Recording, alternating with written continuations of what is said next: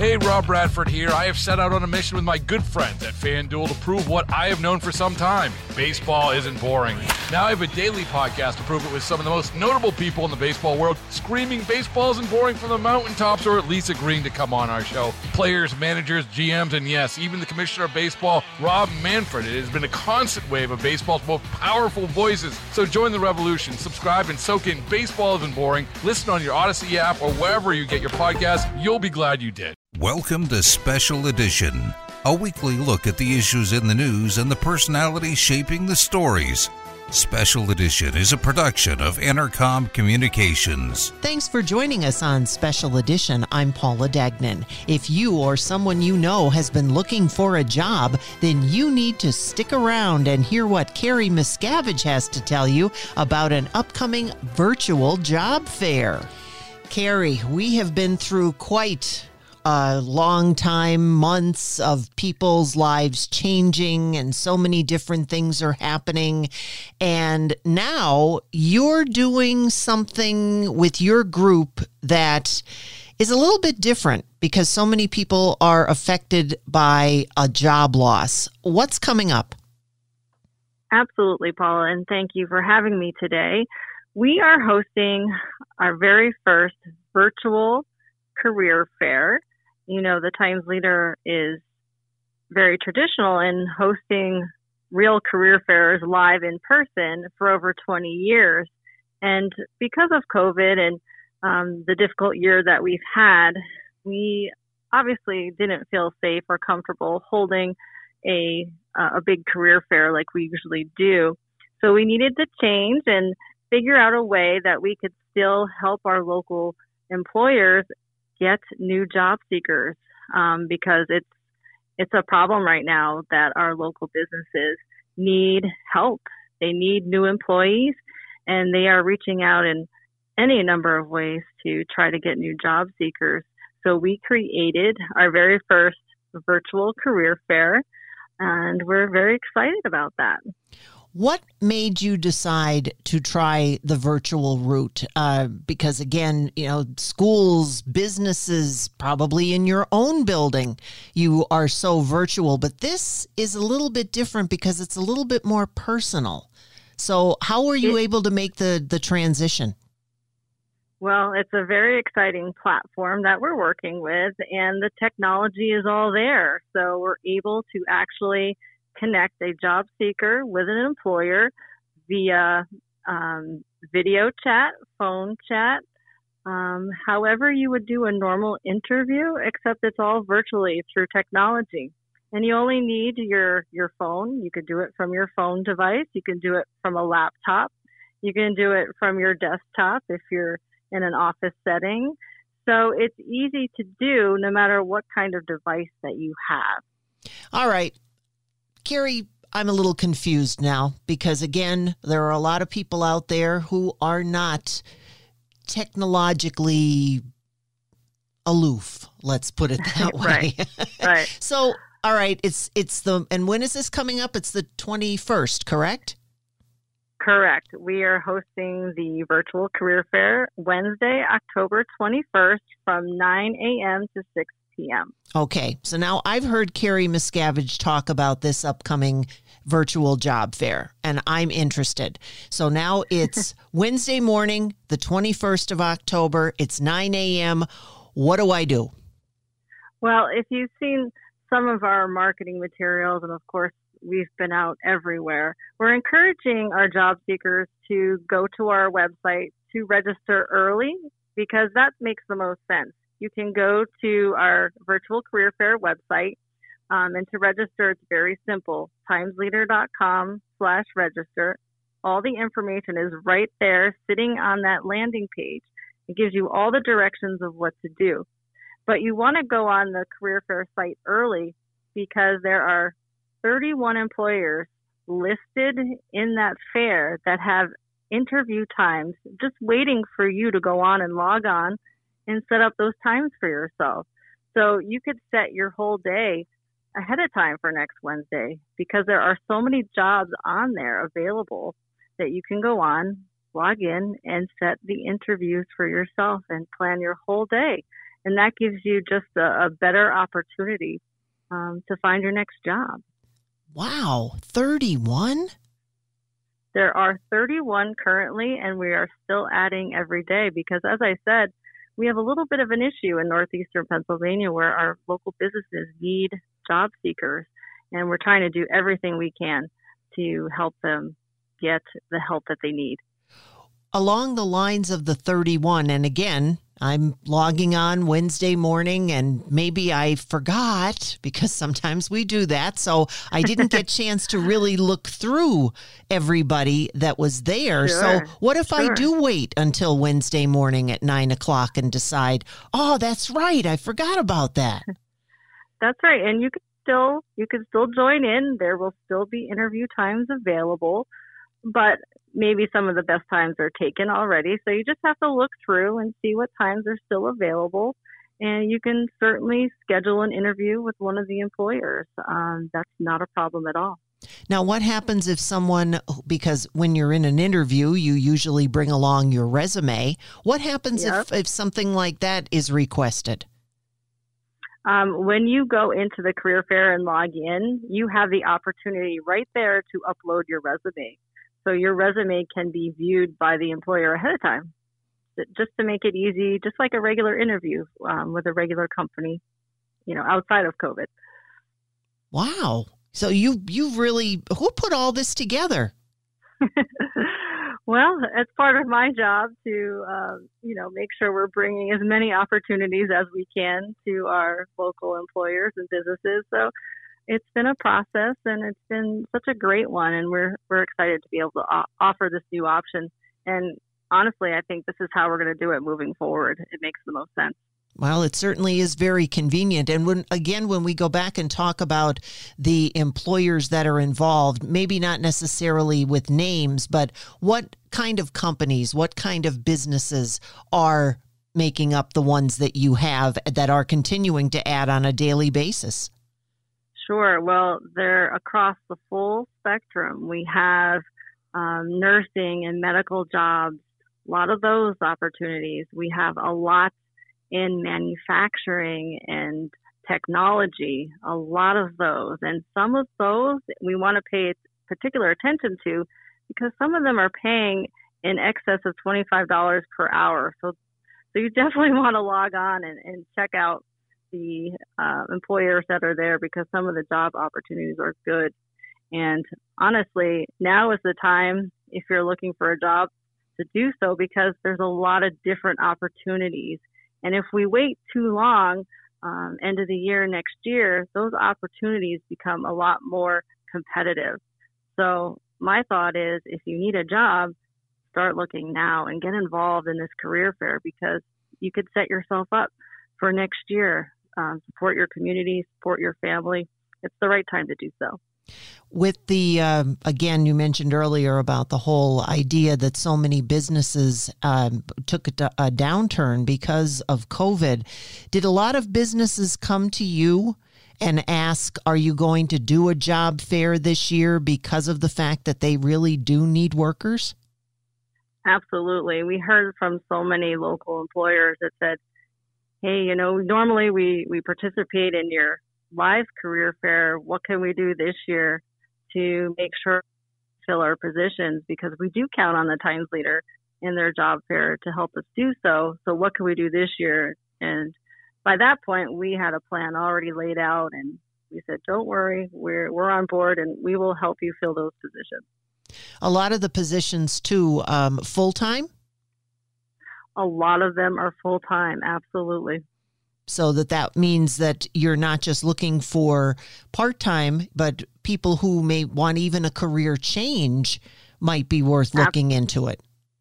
Absolutely. The past 6-7 months, people have been furloughed or laid off, and it's time to look for that new career or a change in scenery. And so this career fair will certainly offer that opportunity as well.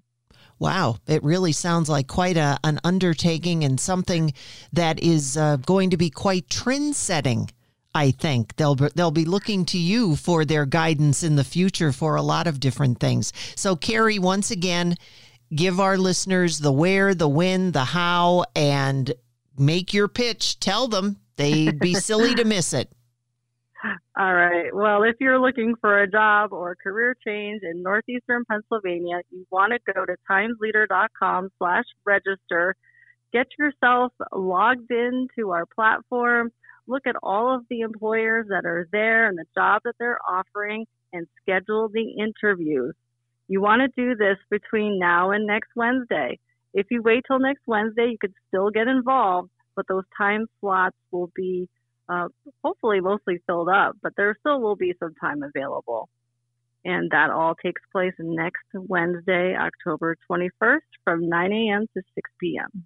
Great. And maybe we'll have to have you come back, not maybe, definitely, and let us know how it all makes out. Absolutely. We're very excited about this program. And, you know, there was a learning curve for all of us because it's our first virtual fair, but it's been very smooth sailing, and we're very excited about the success of the event. I'd be very interested to hear what some of the participants think about it after it's all over. Absolutely. You know, with a live career fair, they have to carry their table, their backdrop, and so many things with them to set up. And for this virtual fair, they can interview from the comfort of their own office. So there's a ton of advantages to it. Yeah, their feet are up on the desk. They could be, absolutely. And yours are just right now. Carrie, always a pleasure. Thank you, Paula. Now joining us, John Ochakevich. He's the director of CASA of Luzerne County. He has an update of what they've been doing since last we talked to him back in February. For those who might not know what CASA is, what it means, what it does, can you give us a brief overview of CASA of Luzerne County? Certainly. Let's start first with the acronym CASA, which stands for Court Appointed Special Advocate. We are a child advocacy nonprofit organization that serves children in Luzerne County who have suffered abuse or neglect, sometimes both, many of whom are in foster care placement.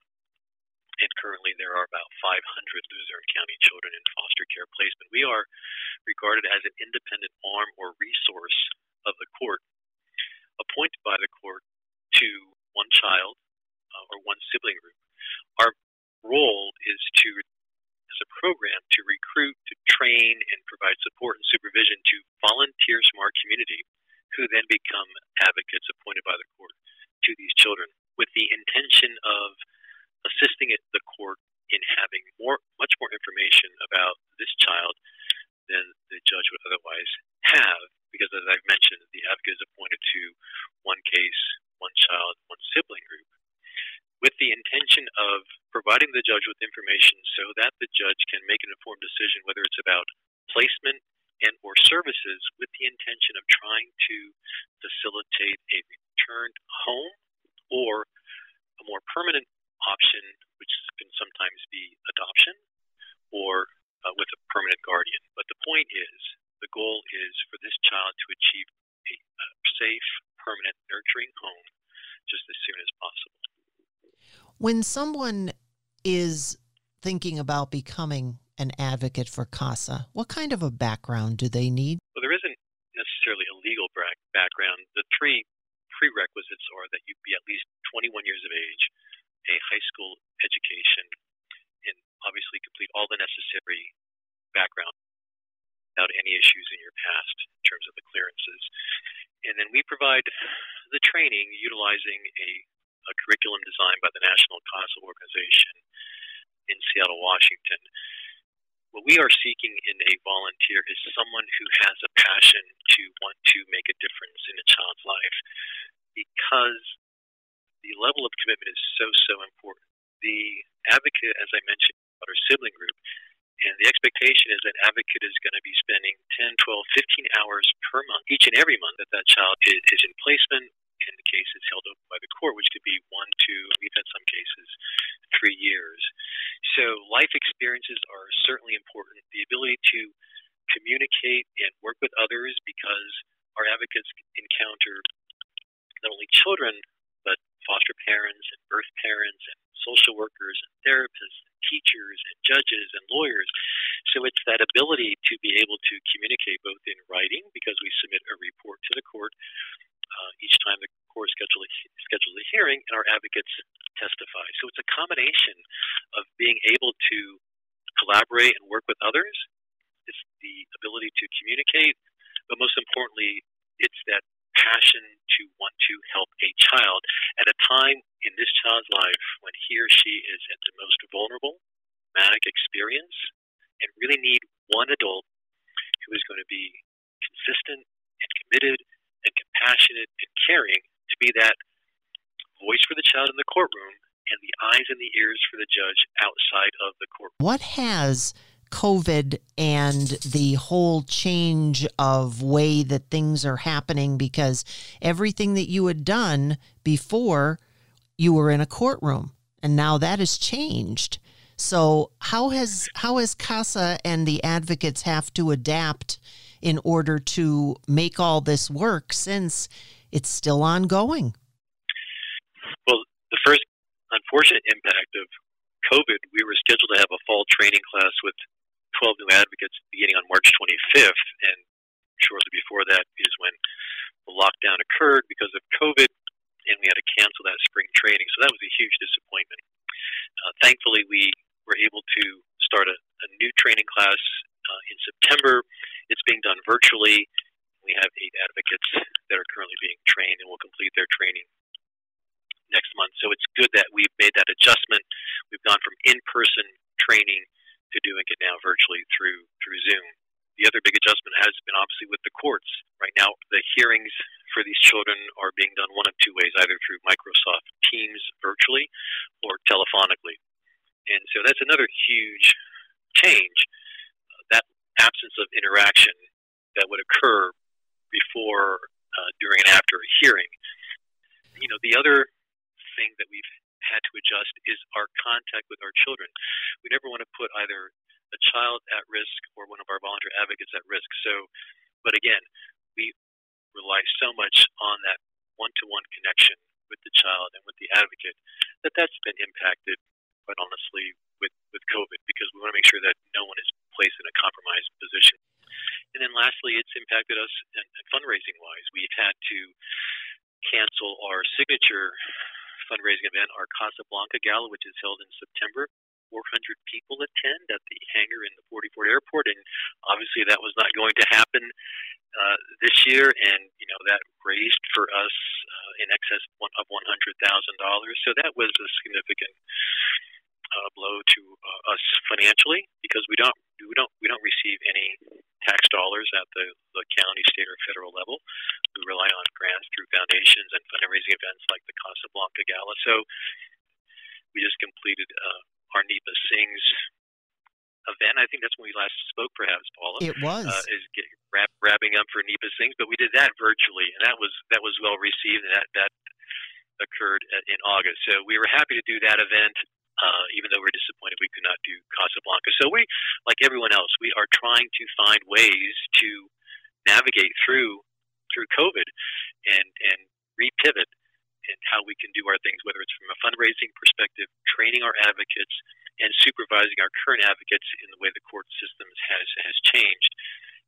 As adults, we still struggle with COVID because of the uncertainty that's created in our lives, the stress it's placed on relationships, the uncertainty of when it's going to end. I couldn't help but think how this situation of COVID parallels the unfortunate situation of children in foster care who have been removed from their homes. So they're experiencing instability, impermanence, change, all not knowing when they are going to experience, whether it's a return home or not, and when. And so for them, it's almost like living with co-emotional, stressful standpoint. And so it just speaks to the need, I believe, of the importance of having that one adult in their life, our volunteer advocates, who can assist them, help them cope with the stress and the difficulty and the trauma of what they've experienced from an abuse and neglect level, as well as a foster care placement. So it must be very difficult when you talk about, you mentioned in the very beginning about the fact that the advocate class unfortunately had to be postponed. What do you teach in these types of classes? Again, we follow a curriculum designed by the National CASA organization in Seattle, Washington. So we'll cover it over the course of 8 weeks, and each class is 3 hours. And there's also pre-work, if you will, with each particular subject. But they'll talk about things like the role of CASA, the child welfare system, cultural competence, trauma, mental health, social determinants of health, domestic violence, educational advocacy, poverty and neglect. So it touches upon those core subjects that an advocate can expect to encounter through his or her advocacy. But ultimately, the advocate really becomes an advocate once he or she has taken a case, and what that experience is like to begin that process of advocacy, both in your relationship with the child through the court system. In Pennsylvania, statewide, the average reentry rate of children reentering foster care after they've been returned home is 22%, if you will. It's about 2,200 children. Foster care can be extremely, extremely traumatic for the reasons that we've discussed. But to think about reentering foster care after you've been returned home, that level of trauma. So I think that's an extremely impactful program statewide. And so if there is anyone listening who has an interest in becoming an advocate, I would encourage them to visit our website at luzernecasa.org or to call our office at 570-855-2247. We'll be doing another training class in the spring, and we hope that we can increase our number of volunteer advocates so that we can serve more children. Don't go away. There's more Special Edition to come. Welcome back to Special Edition. Pandemic or not, the Friends of the Poor aren't letting down their friends for Thanksgiving. The big dinner at the Cultural Center, thousands and thousands of people, and the food giveaway. How do you do that in a pandemic? So we really thought about that because this will be the 44th year for the dinner, and it's a staple in the community, and a lot of people depend on it. So we didn't want to just let it go, with all that 2020 is thrown at us. So for the dinner, we're still going to meet at the Cultural Center with our volunteers, and we're going to pack the hot meal into takeout containers and then distribute it on the corner of North Washington and Vine as people can drive by. And then for those adults and elderly that, are wheelchair bound or have mobility issues that we typically would bus in, we're going to partner with the Lackawanna County Area Agency on Aging and Meals on Wheels to have meals delivered to them. Do you have any idea how many meals you're talking about? 3,000 still. 3,000. Now, the first thing I think of when I hear you saying that is you might need a few volunteers too, right? How do people help? We definitely need volunteers, but we're asking everybody who'd like to volunteer to either call or email us ahead of time because we still have to make sure we have enough space to spread out and maintain social distancing so everyone can be safe. So just give us a call at our office or send us a quick email and let us know what your plans are. Will there be the family-to-family food distribution, the Thanksgiving food? Absolutely. That'll be the next day, Wednesday, November 25th. We're going to go from 10 a.m. to 5:30 p.m., but instead of being at the Cultural Center this year, we'll be at Scranton High School so we can do a drive-by as we've been doing for the COVID giveaways where we just put the groceries in people's trunks. Okay. Final question. If people want to make a donation, a money donation to you guys, how do they do that? And again, who do they call or how do they connect with you guys to be a volunteer? So we're asking for monetary donations this year instead of in-kind donations. With the takeout dinner and the family-to-family, we need a lot of PPE. We need a lot of takeout containers and things that are unique that we had to order ahead of time. So monetary donations can be sent to Friends of the Poor at 2300 Adams Ave, Scranton, PA 18509, or you can donate on our website, fotp-ihm.org. And both of those are great ways to get in touch with us, to email us or call us at 570-340-6086 to volunteer. Anything we can do at any point to help, you give us a call, okay? Absolutely. Thank you so much. And we want you to stay healthy. Executive Deputy Secretary, Pennsylvania Department of Health, Sandra Boateng says, get your flu shot. This flu season leaves a lot of unknowns. One thing we do know is that the flu vaccine works and protects you from becoming sick. Flu vaccines are already available for the 2020-2021 flu season, which officially started September 27th.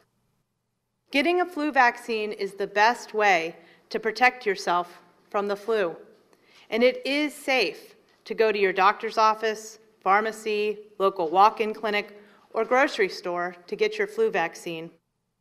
Getting the flu vaccine will not only help you, but it will protect you from getting severely ill, but it will also protect your family, your friends, your coworkers, and your community. Because of the symptoms of flu and COVID-19 are similar, it may be hard to tell the difference between them based on the symptoms alone, and testing may be needed to confirm the diagnosis. And that brings us back to how important it is to get the flu vaccine this year. It will even help frontline healthcare workers who will be caring for people sick with respiratory illnesses this fall and winter. You can always log on to the Pennsylvania Department of Health website or call 1-877-PA-HEALTH for more information. Now don't go away. Auditor General Eugene DePasquale will introduce us to Esther Bush on Special Edition. Welcome back to Special Edition. How have people's lives throughout the Commonwealth been affected by COVID-19? Pennsylvania Auditor General Eugene DePasquale has been interviewing many to find out. Today, Esther Bush, president of the Urban League of Greater Pittsburgh. Good afternoon, everyone. Eugene DePasquale here, Pennsylvania Auditor General, and continuing our discussions of the impact of COVID on whether it be Pennsylvania, or as even some of these other talks have been across the country. And I'm honored to have the legend, Esther Bush, who is here. She is with the Urban League of Pittsburgh, and she is the definition of a national leader, a Pittsburgh and Pennsylvania treasure. And we're going to talk about the impacts of COVID, health-wise and economic-wise, to people of color. We may talk specifically in Pennsylvania, but certainly I'm sure she knows some national statistics as well. But before we go into that, Esther, honor to have you. Really appreciate the time, and feel free if you could just give people a little bit of a quick intro of yourself, and then we'll get rolling right into the topic. Sure. Thank you so much. It is indeed my pleasure to be a guest today. The topic that you want to address is so critically important. I am pleased to have been with the Urban League movement now for 4 decades, and here in Pittsburgh for 25 years.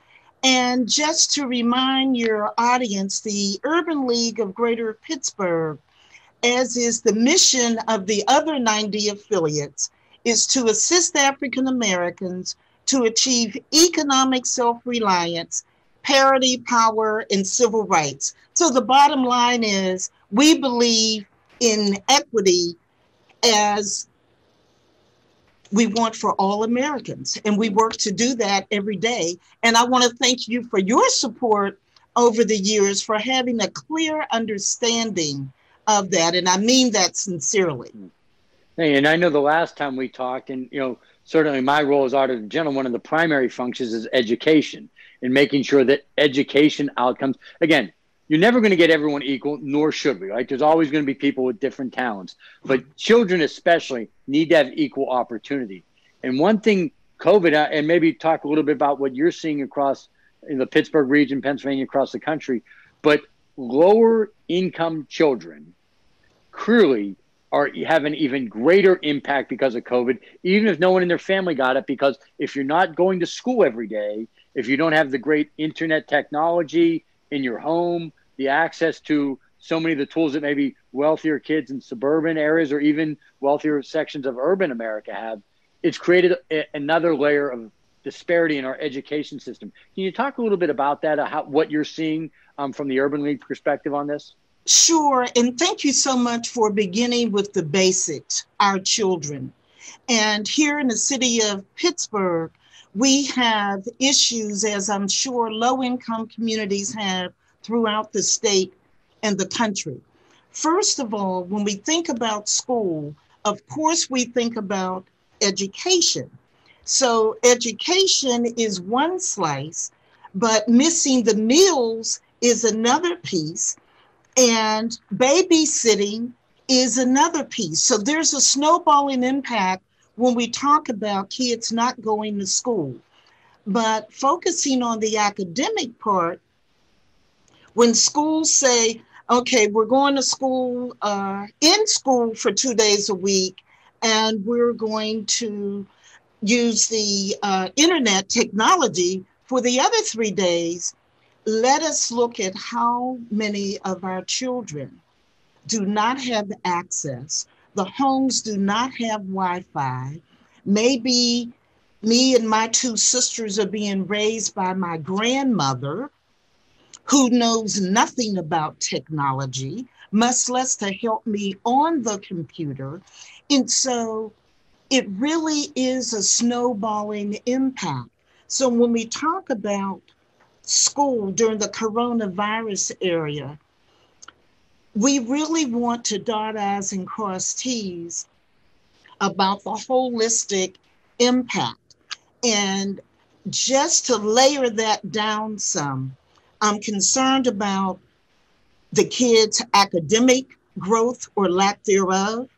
I'm concerned about them not having access to Wi-Fi or maybe not having technology in their house at all.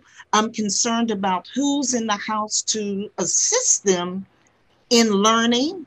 I'm concerned about, let's say it's a single female head of household whose job has let her work from home, but I can't work from home and keep an eye on a 3-year-old and help a 7-year-old. Right. We have to be very realistic. I'm very concerned about the lack of meals that the school typically has provided, meaning breakfast and lunch programs. And Esther, if I could interrupt I just want to let the audience know, and this is an uncomfortable conversation for many of us, but the reality is there is a very large chunk of children in the United States, locally here in Pennsylvania and across the United States, that their primary way of getting good meals is at school. That's right.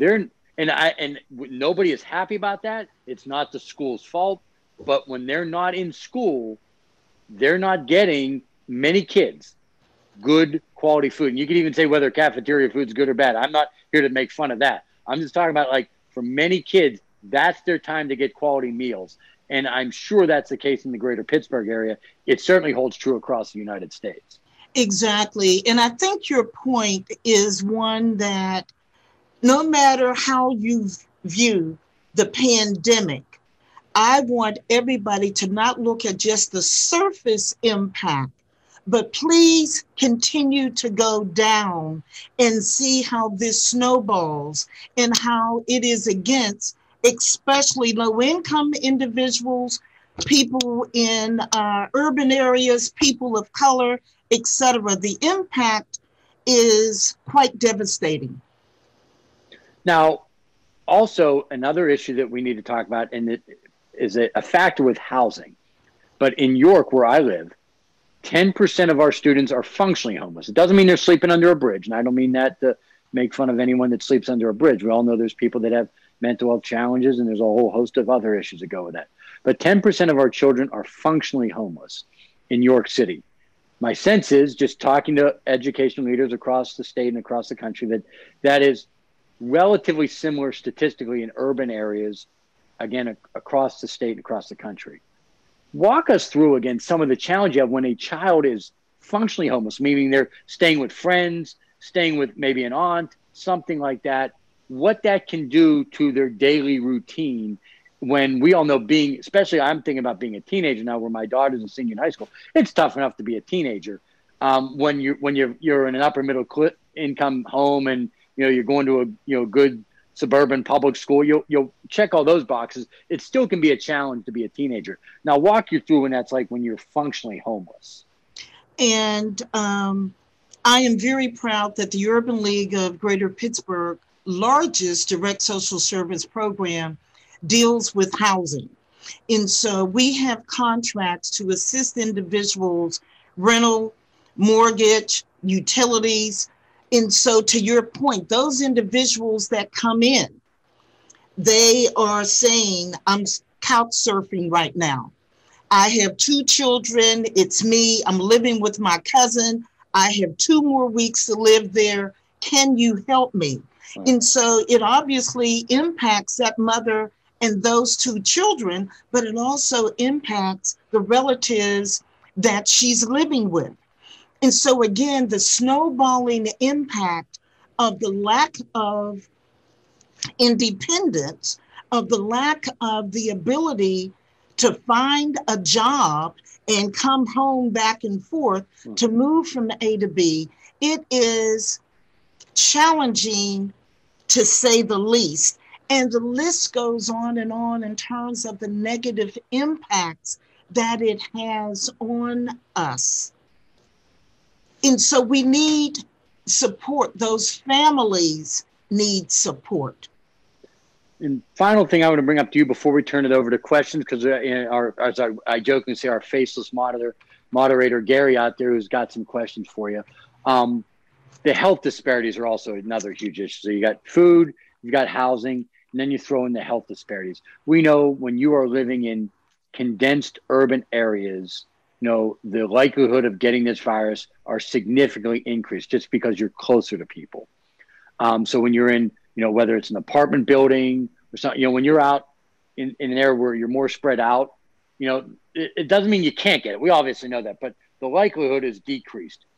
So many of our kids and so many of our people that live in urban America, particularly, in Pennsylvania, the urban areas, it's just condenser. And then, by the way, there's some parts you may like about that, some parts you may not, but that increases the health disparity because more people are likely to contract it. Then you throw into the African-American community, more likely to not have health insurance, which thus limits access to health facilities. That has added another burden during this virus. Is that correct?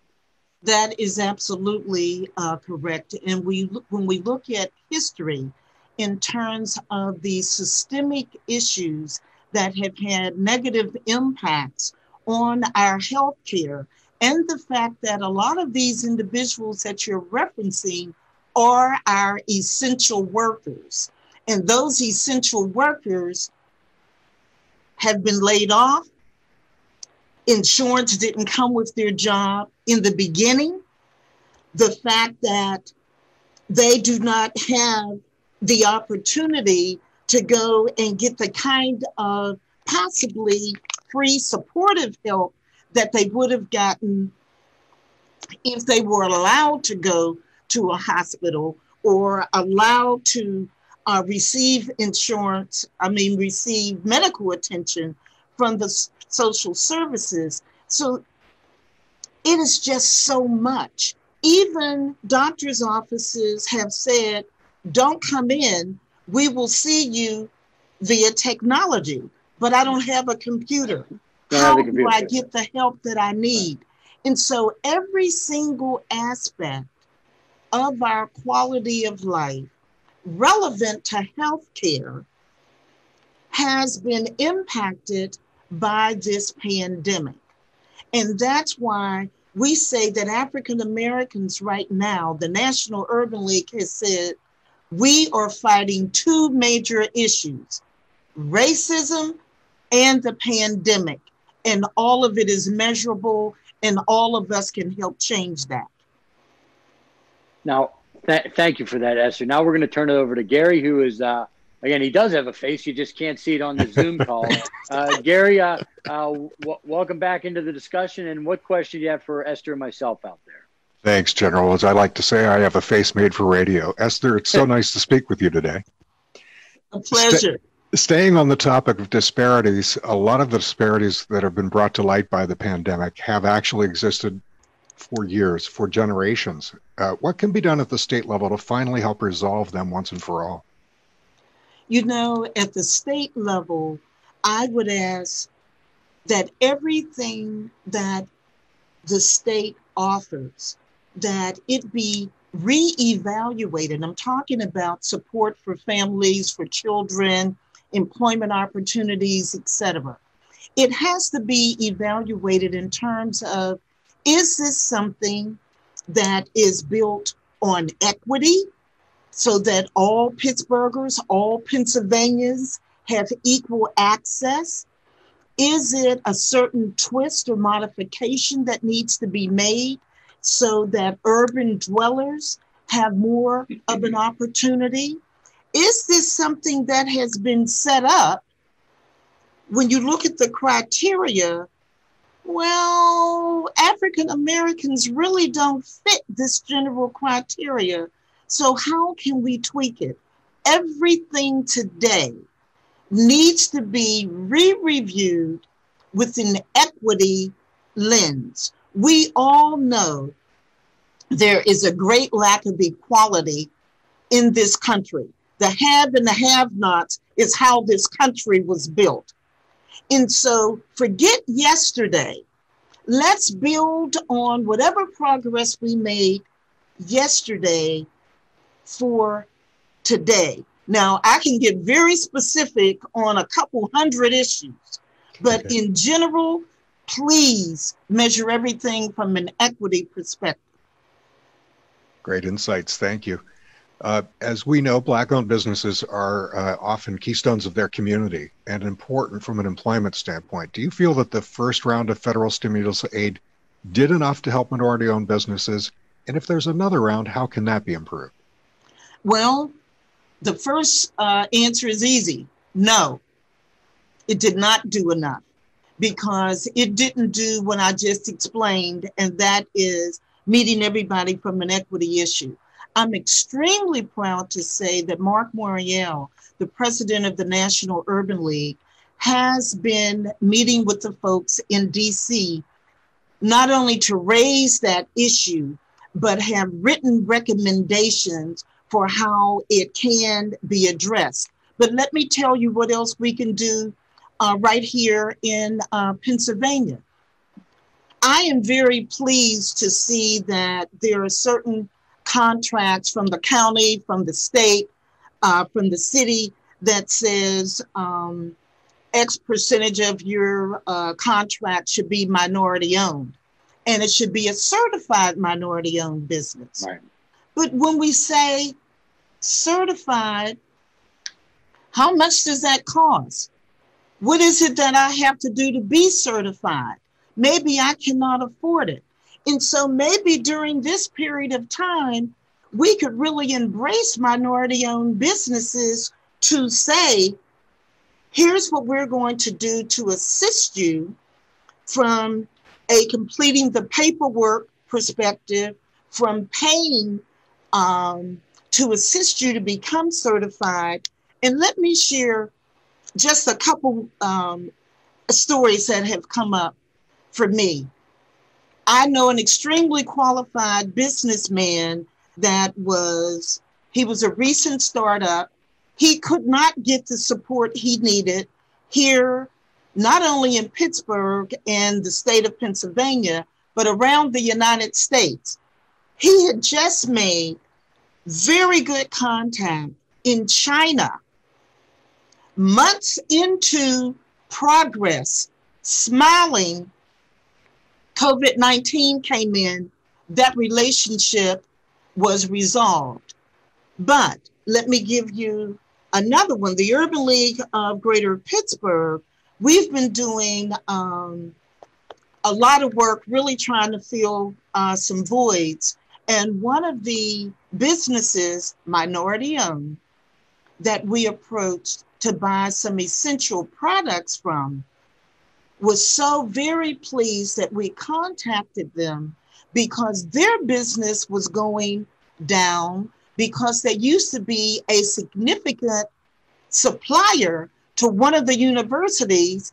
But now, of course, that university has said, we don't need quite as much toilet tissue, quite as many paper towels, et cetera, because the students aren't here. So let us look at the snowballing impact of all of these businesses. Good points. Thank you. Finally, from me, we've talked a lot about the hardships that the pandemic has caused. Tell me about what you've seen in Pittsburgh that gives you cause to be hopeful. I have to smile because I first have to think about my own staff and how my staff are essential workers. My staff is assisting. Our housing program is my largest department. They've been coming in throughout this pandemic to assist with individuals that needed help with rent, mortgage, utilities, and how they have flipped their entire intake process to make sure they're meeting the needs of the client. That's from the intake process to the referrals out, etc. Everything has been changed. And when we look at the essential workers, not just here at the Urban League, but those essential workers are really individuals that make our economy move. I'm talking now about maintenance workers, fast foods, you name it, the list goes on and on. People that we typically take for granted with what they do. But look at where we are as a society without them. And they're called essential workers for a reason. Can we treat them as such? And can we fill the voids of what our systems have really denied them historically? We owe them much more than our thanks. Ms. Bush, it's been a pleasure speaking with you. General, I'll hand it back to you. Great. Esther, thank you so much. I know how incredibly busy you are, but thank you for spending some time with us to share, I don't mean even stories, but really what's happening on the ground to the African-American community in Pittsburgh. And I am sure it is very similar to our urban areas across the country. And as we again talked about before we went on the air, you know, one thing COVID has taught us or retaught us is that we're all in this together. So the problems for one community impact our entire community. These things are not contained. If there's a problem in one segment of our society, you know, it's obviously important we address it anyway, but certainly during COVID, we now know that it impacts any of us, every one of us. So, and it's Esther, everybody's responsibility. It is not point the finger, why didn't you do something? It is each citizen's responsibility to help us improve all Pennsylvanians' quality of life. That's absolutely right. Well, again, Esther, thank you so much for your time. I don't know if you have anything to say in closing before we head off, but thank you for your time. Anything you want to add before we close it out? I think what I just said is we need to own where we are. We need to do a great self-assessment. We need to get out and vote. Please, everybody vote and be an educated voter. And we need to complete the census. And so the millions of dollars that come to each community, we can get everything that we deserve. Vote, complete your census, we'll be a better state. Way to end it, Esther. Thank you so much. And to everyone else out there, thanks for tuning in. Thanks for your feedback. So everyone out there, just remember, be smart, be safe. We're all in this together. Thank you and have a great rest of the day. Thanks for listening to Special Edition, a weekly look at the issues in the news and the personalities shaping the stories, a production of Intercom Communications.